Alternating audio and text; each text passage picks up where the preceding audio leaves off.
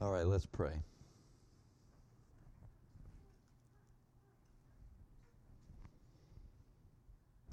Our Father God, it is with great grace and mercy on your part that we approach you together as an assembly in your name, which is an amazing privilege and an amazing example of how you have worked across decades and across families and cultures and even continents to bring a people together here in this place to praise your name. And so let your name be hallowed here and made holy.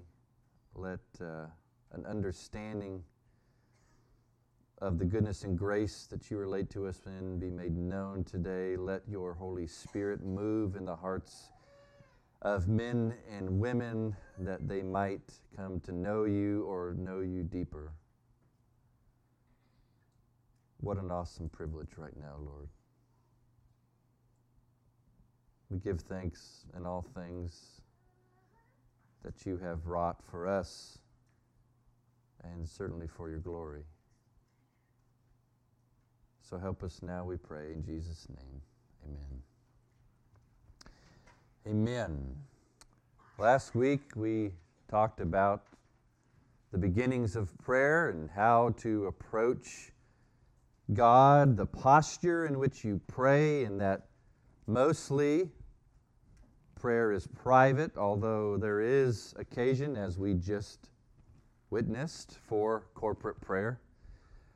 Your main or most consistent form of communication with God is to be done in private.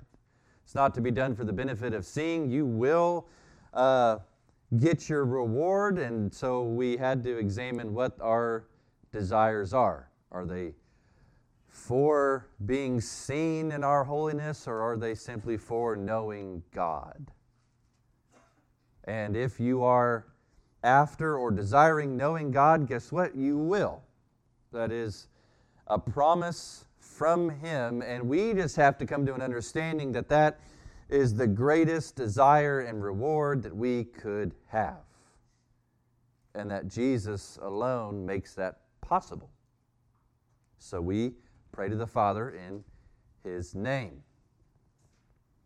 Today we're talking about praying in Providence. Not that we have Providence, or not that we can only pray in Providence, Rhode Island, but we pray in light of the Lord's providence. And you would say, well, that's kind of an oxymoron if you're paying careful attention, because if the Lord exercises providence and sovereignty and omniscience and omnipresence over all things at all times, then why pray? Because in verse 8, Jesus acknowledges that even though God knows and works providentially at all times through all things, it's still assumed and commanded that we would ask. We would ask mainly to position ourselves or to posture ourselves in the right heart to pray. That we would recognize who He is. That we would call on Him as Father who is sovereign, who does work providentially. Because, as we saw last week, if you are not desiring God's glory through prayer, then we are not praying according to His will. Because throughout the Scriptures, the survey that you can take of your whole Bible is that the Lord is working for the sake of His name, and that His people are a part of bringing Him glory. So we're seeking His glory. And you will be a benefactor of that if your desire is for Him and to know Him and to worship Him. So first we look at some prayer do-nots, right? We already saw in verses 5 and 6 that we are not going to be like hypocrites. And now we're going to see that we're not going to be like those who offer up empty phrases. And notice the two people that he groups together. So we can infer that he is talking about Pharisees and Sadducees and religious elite of the day in verses 5 and 6. Look at verses 5 and 7. And when you pray, do not heap up empty phrases as the Gentiles do. So what two groups has he just put together in their inappropriate posture of prayer? Pharisees and Gentiles. He said earlier in the Sermon on the Mount that unless your righteousness exceeds that of the scribes and Pharisees, then you will not enter the kingdom of heaven. He's not saying that they are the most holy people there is. He is just saying you have to go beyond the external, which they do exemplify to some degree, to be holy. They are not holy. And of course we know that Gentiles aren't holy. They would have no devotion to the Lord and would worship pagan gods. But in the manner of the way that prayer is approached or thought of, both in a monotheistic society and both in a pagan polytheistic society, those are a lot of words and syllables, you're going to have inappropriate postures of prayer. And we already saw what the Pharisees are doing, and this is what the Gentiles are doing. For they think that they'll be heard for their many words. So empty phrases, many words. Quite literally, you could translate this into many useless and pointless words.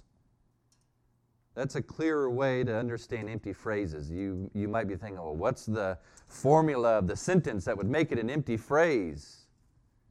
Well, think about many useless and pointless words, and we'll clarify what that would be in a minute. But first, let's look at kind of how they do this. If you've read your Bible, spent any time at all in the Old Testament, you know one of the most profound and known stories there is when Elijah does kind of battle with the pagans and their worship of Baal. Okay, and they're gonna try and prove whose God is greater, and obviously Baal is not going to answer them because he doesn't exist. And then, of course, Yahweh rains down fire from heaven that consumes that drenched altar of wood and water. But look what they do in 1 Kings 18:26. They took the bowl that was given them, and they prepared it, and called upon the name of Baal from morning until noon, saying, O Baal, answer us. But there was no voice, and no one answered, and they limped around the altar that they had made. So from morning until noon, which was sometime between 6 and 9 o'clock until noon, they are saying, O Baal, answer us. Now, that's an empty phrase. Why? Because it has no meaning. It has no response that could be given to them, which is exactly what they are looking for. They want to be heard, which means they want a response, and of course they're not going to get it because they're not speaking to the right deity. In fact, they're not speaking to an actual deity at all, just one that they've created by their hands and imagination. So that's an empty phrase. An empty phrase is directing worship, praise, thanks, confession to a God that doesn't exist. Let's get a New Testament example. Acts 19:34, it may pop up on there in a minute. But when they recognized that he was a Jew, this is somebody who's representing, Acts 19, Paul is about to cause a riot in Ephesus because he's telling the people who make these statues and phylacteries for the god Artemis, they're kind of going out of business because Paul's proclaiming that that's a false god, and so the things that you're making are useless. Okay, and so a representative goes into this assembly to try and stop or speak on behalf of the Jews for what's happening there. But when they recognized that he was a Jew, for about 2 hours they all cried out with one voice, "Great is Artemis of the Ephesians." For 2 hours they cry out, "Great is Artemis of the Ephesians." Like that's going to change something. Empty phrases, useless words, pointless meaning. They'll gain nothing except maybe, hopefully, to silence what their opposition is saying. Now, what Jesus is not saying when he's talking about heaping up empty phrases and trying to be heard for many words, well, what he is saying is repeating something with mindless repetition is not the same as declaring the truth that underlines something or the perfection of someone. In Psalm 136, you'll get a line about God, and then the next line will be His steadfast love endures forever. And it will repeat His steadfast love endures forever every other line throughout the whole psalm. Is that mindless repetition or endless phraseology? No. We are underlining the stated truth above each time we say His steadfast love endures forever. That which is stated in Psalm 36 is proving that, and then we are reminding ourselves of that when we say His steadfast love endures forever. It's proof of that point. Or in Isaiah 6:3, we know that in heaven and in the great throne that Isaiah sees, and this is certainly mirrored in Revelation through John's revelation of the great holy throne of God, and one called to another and said, this is the angels there before the throne, "Holy, holy, holy is the Lord of hosts, the whole earth is full of His glory." We are communicating the perfection of God's holiness by making sure that you understand the degree to which He is holy. The only way in human terminology that we can say that is to put that modifier at the beginning, perfectly holy, or we can just simply state it in biblical terms 3 times. Holy, holy, holy. That's not mindless repetition. That is declaring perfection. And we understand the very truths of those things. We didn't make them up. They've been told to us. They've been communicated to us by the Lord Himself, and they are on display in the world that you witness. And we know that the Lord responds. We have a whole book of history that would declare that He has responded to the cries and words of His people. But it says at the second half of verse 7 that they're using many words in these empty phrases that they're speaking. Now, the Bible warns us about talking a lot. The more you talk, the more you open yourself up to error. It probably took me a good 25 years to learn that. And then I learned that if I just shut my mouth, people might think I'm wise. And that's better, right, than opening it up and letting people know otherwise. So it's just kind of logical common sense. The more you do speak, the more you open yourself up to the imperfection that will surely come out at some point. That's why James says in James chapter 3, not many of you should become teachers. Right? James is talking a lot about the tongue and how much damage the tongue can do. So beware of teaching, because you're going to be required to speak a lot, which creates a higher probability of saying something ignorant or foolish. Trust me, I know. Ecclesiastes 5, 1 through 2. King Solomon, right? The wisest man who ever lived. Guard your steps when you go to the house of God. To draw near to listen is better than to offer the sacrifice of fools, for they do not know that they are doing evil. Be not rash with your mouth, Nor let your heart be hasty to utter a word before God. For God is in heaven and you are on earth. Therefore, let your words be few. Now, there's a principle here that we should continue to follow from Solomon. And it all comes from how we understand who God is. I remember when I first started praying, I would pray for a long time, not because I was so holy, but because I thought that I needed to tell God everything that I needed. I needed to rehearse everything that I thought needed to be said. I thought I had to go over every detail or He wouldn't hear about it, and therefore nothing would be done about it. So we need to understand who He is. And Solomon kind of gets to that, right? He says, you're on earth, God's in heaven, therefore let your words be few. So the implication there is he's understanding He is reigning over everything. He doesn't need you to inform Him.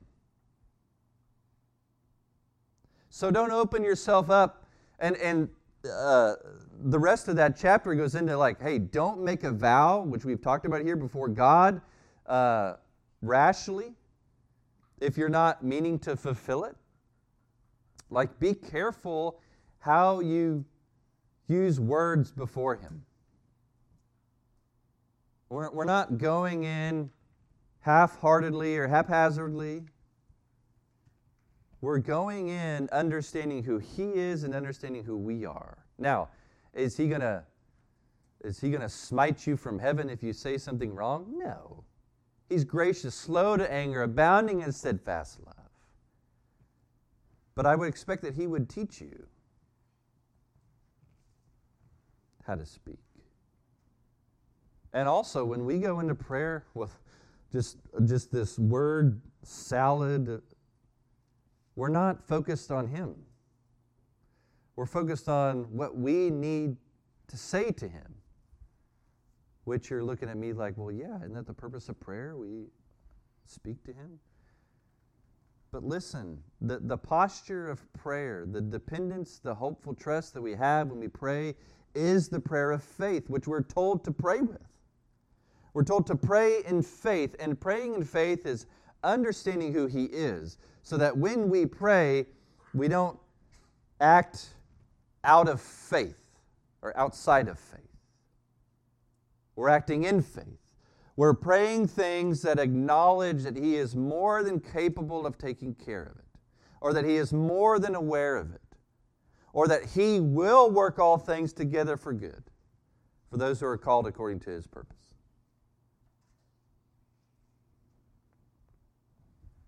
So you may be anxious when you pray, and you should pray when you're anxious. We're told that in 1 Peter.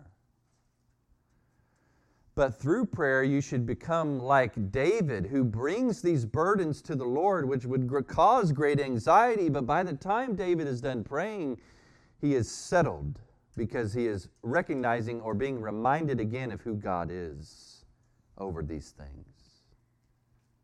Psalm 22 is a great example, right? That great messianic psalm that Jesus utters on the cross.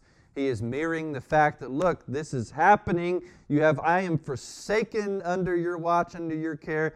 And by the end of that psalm, God gets the glory because He will accomplish good. So, we need to pray in that kind of faith. If you leave your interaction with the Father through prayer not reminded who He is, then you're not praying in faith. Praying in faith is not like, I believe that if I ask for this thing that I'm going to get it. Praying in faith is believing who you're praying to. Let's get that right. Believing that He is good, that He will always work for good, that He will always work for His glory, and that will be somewhat synonymous but second to your good. And you don't know what the best solution may be, but He does. And He's already worked it out. That's a prayer of faith. Next, Jesus says in verse 8, not to be like them, and He says, for your Father. Your Father. So easy to glance over this, isn't it? So easy to take for granted that God is our Father, which would imply that we are His children if we've been born again. I'm a pastor. I look over this all the time. My heart forgets that I belong to Him. And that carries certain implications with it. That carries certain privileges with it. That carries and I hate using the word pride, but I'll use it. That carries a certain pride with it that keeps you mindful that you belong to the King and His kingdom instead of this world or the old man or the old flesh which He has put to death and given you a new heart and a new hope of a new flesh. And you're living it out now.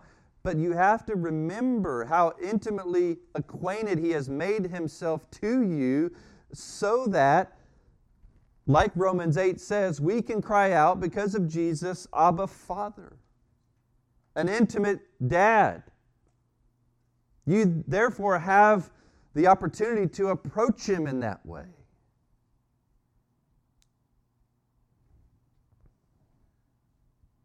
Approach Him as someone who looks at you as a son or a daughter in an infinitely more intimate and caring and loving way than you do your children.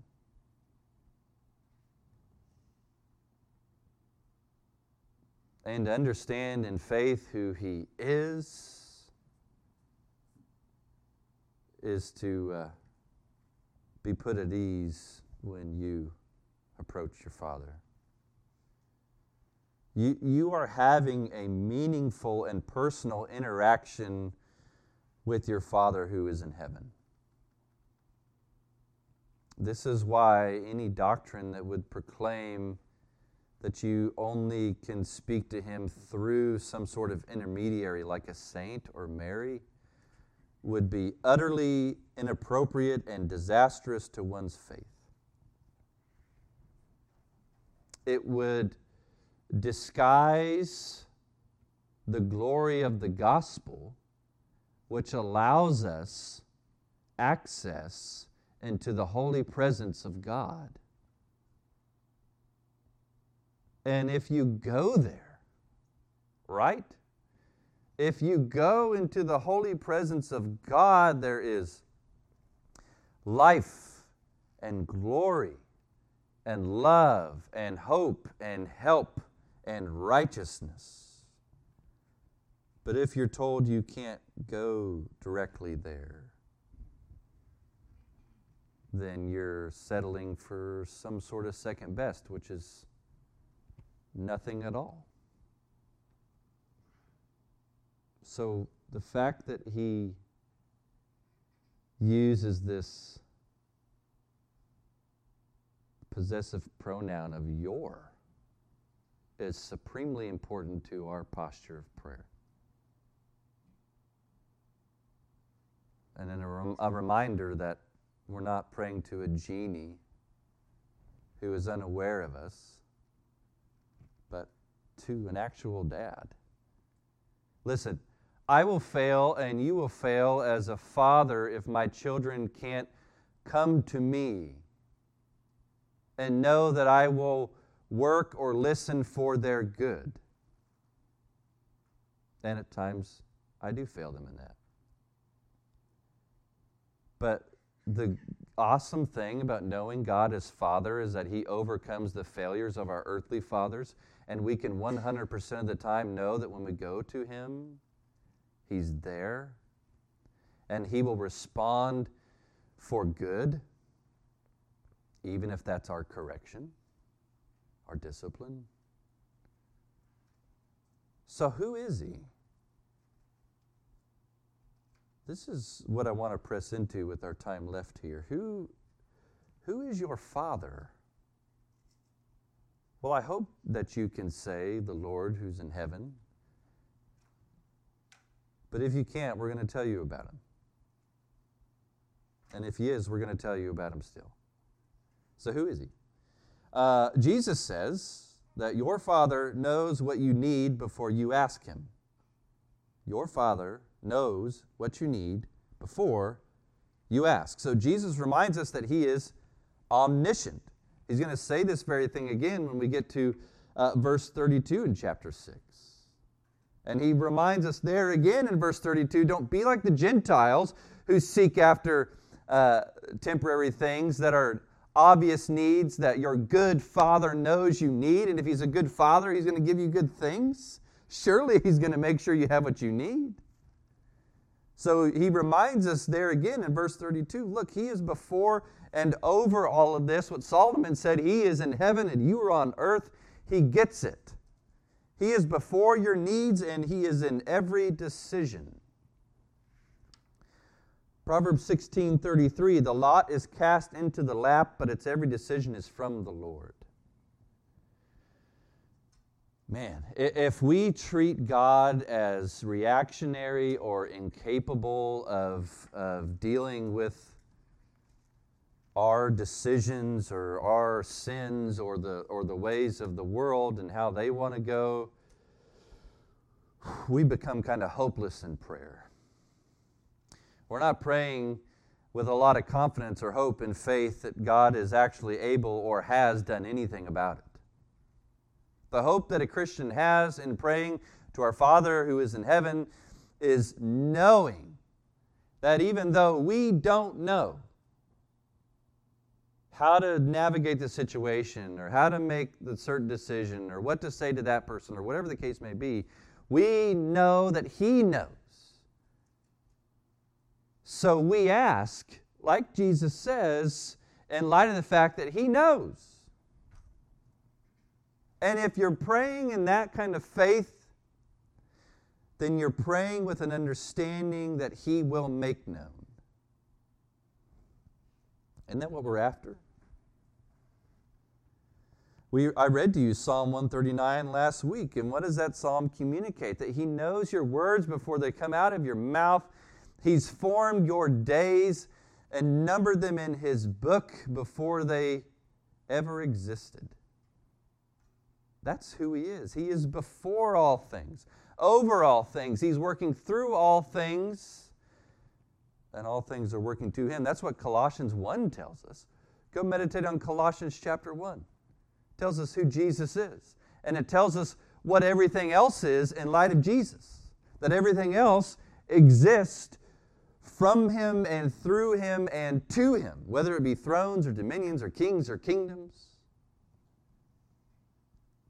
It's all going to work for him. And of course, right, we got to hit the coffee mug verse of Romans 8:28. We know that for those who love God, all things work together for good, for those who are called according to his purpose. Notice the qualifier. If you love God, then you're loving the things that God loves. So the way that he works for his glory and good will be for your good. Because that's what you desire. And that's what is good. He is good.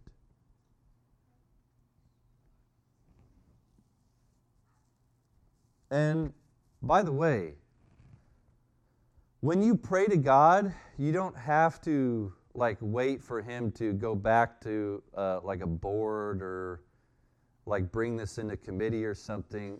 He's the end. Okay? He is working all this according to the counsel of his own will. Ephesians 1:11, in him we have obtained an inheritance, having been predestined according to the purpose of him who works all things according to the counsel of his will. He has a purpose, and it was worked out according to the counsel of his own will. What he's already decided needs to take place. Listen, I say this over and over again, but I'm going to keep saying it over and over again. If God isn't who he is according to the Bible, not according to some theological system, but according to the Bible, then Genesis 3:15 can't be fulfilled. He can't send the snake crusher, 5,000 years later or so and fulfill what he said 5,000 years prior, because there's too many variables at work. And if he is not existing in power and sovereignty over all the variables, then we can't get to the cross. But we don't have to worry about that, because he does. Because that's who he is. That is who the Bible communicates to us is God.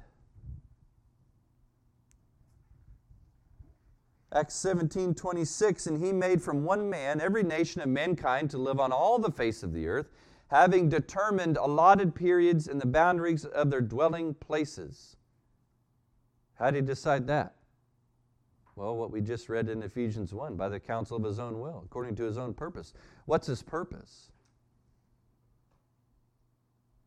The purpose is to bring glory to his name, which he already had before he created, but to display his glory to the universe by displaying who he is in righteousness and wrath and in mercy and grace, and to what Peter reiterates, to create a holy nation, a royal priesthood through his grace. To display that to what he makes. So he determines how this world works and moves and ends. What do we read at the end of Revelation? He is the Alpha and the Omega. He knows the beginning from the end because he writes it. He writes it. He's the author. He determines all things. How all things, and by the way, that causes some logical problems in your mind. Because you're trying to work out why evil takes place when God is sovereignly ruling over all things. And you've got to realize, we're on earth, he's in heaven. We're created, he's eternally existed before there was anything that we've ever known. And so he has a purpose and a will and a way, and we have some sort of decision-making responsibility that comes into play. How do you reconcile those two things? I do not know. I just know that they're there. And I just know that he reigns over all that. So the comfort that you and I have is that the terribleness of this world is moving towards its desired end from the one who created it to end in its desired way. In short, he is moving all things to their completion for good. And Paul understands that to mean that any suffering he encounters here in this point in time is not worth comparing to the glory that's coming. In other words, it's all going to be answered.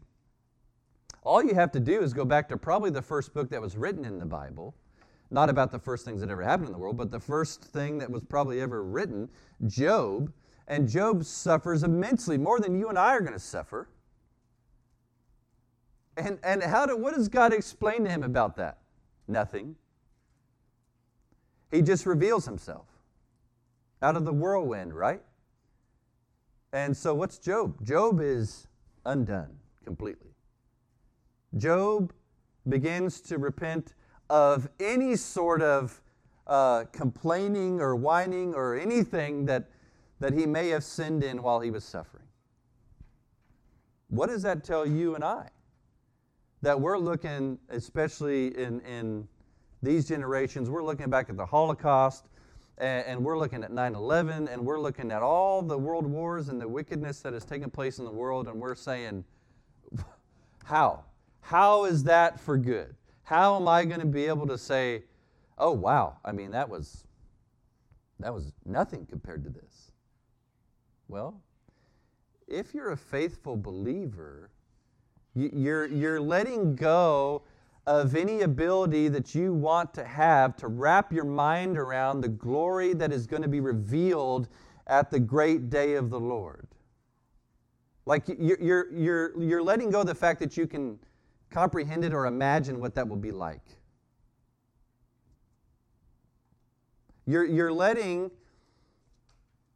that be a transcendent thought. In other words, that it's far above what you comprehend of good and evil.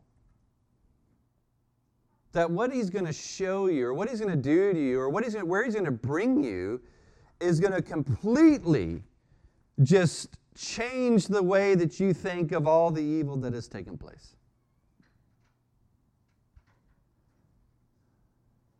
And you have to go there. So, we could belabor that point for months, okay? But we're not going to do that. We're gonna apply everything that we've just heard. So, according to the fact that this is who God is, and this is who we're praying to, and this is who we need to acknowledge when we pray in faith, 1 John 5, 14 through 15.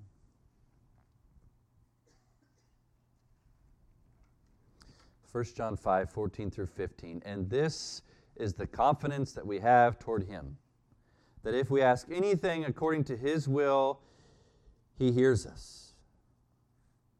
And if we know that He hears us in whatever we ask, we know that we have the request that we have asked of Him. So everything I just explained to you about God and what Jesus said and how we approach Him and not approach Him is to get you to that point. That your prayers of faith would also be prayers in confidence. So that when you confess even sin to the Lord, you know that He has forgiven you. So you confess in light of that. You don't confess so that He can just destroy you and get it over with. You confess because He's promised to forgive you. He promised that He has forgiven you.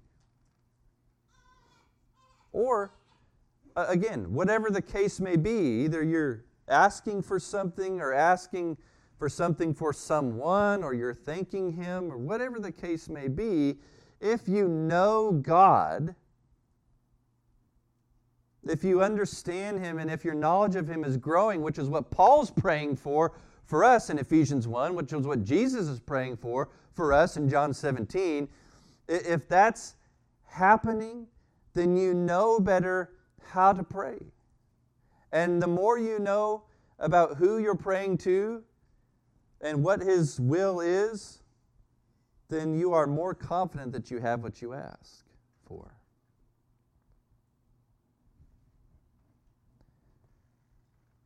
That's leading up to Him then showing us then how you pray. If we want to make sure to pray according to His will, Jesus is giving us kind of a rubric in the coming verses. So I don't want to overwhelm you or burden you, but I want you to understand that it is so supremely important that we grow in the knowledge of God here, so that we know better how to pray. And the better we know how to pray according to His will, because we know who He is and we're learning about who He is, then the greater glory He gets when He answers those things, because you know then directly where they came from. And you have this word more fully confirmed by the fact that you are responding to what you see here in prayer. And then He responds and you're like, oh shoot, that's right. Oh, this works. Oh, He's really active doing that. And your faith is built up, strengthened. That as you move through this dark world and do have to deal with those wicked things and evil things and crazy things and unexpected things, you have confidence in the one that you pray to, so that you become different than the rest of the world. And the different that we're trying to see, or that He is putting on display for the world, is that you live according to a different kingdom under a different king, and that you are becoming Christ-like, who? Jesus models the very thing I'm talking about perfectly. Jesus prays according to the will of God at all times. And one of the very last prayers you hear from him in the Garden of Gethsemane is that very thing.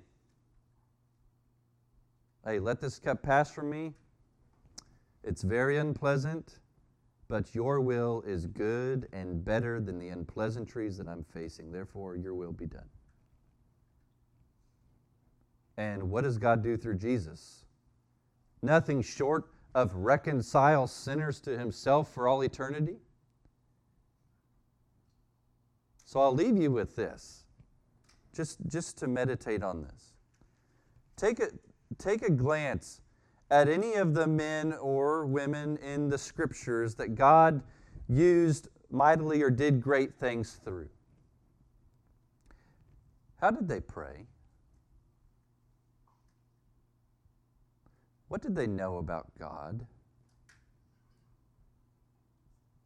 And is that similar to your faith in him?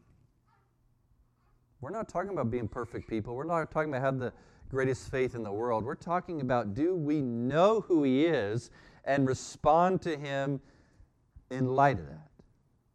That's all we're seeking to do. And if you do that, you can be sure that whatever you're asking, you have.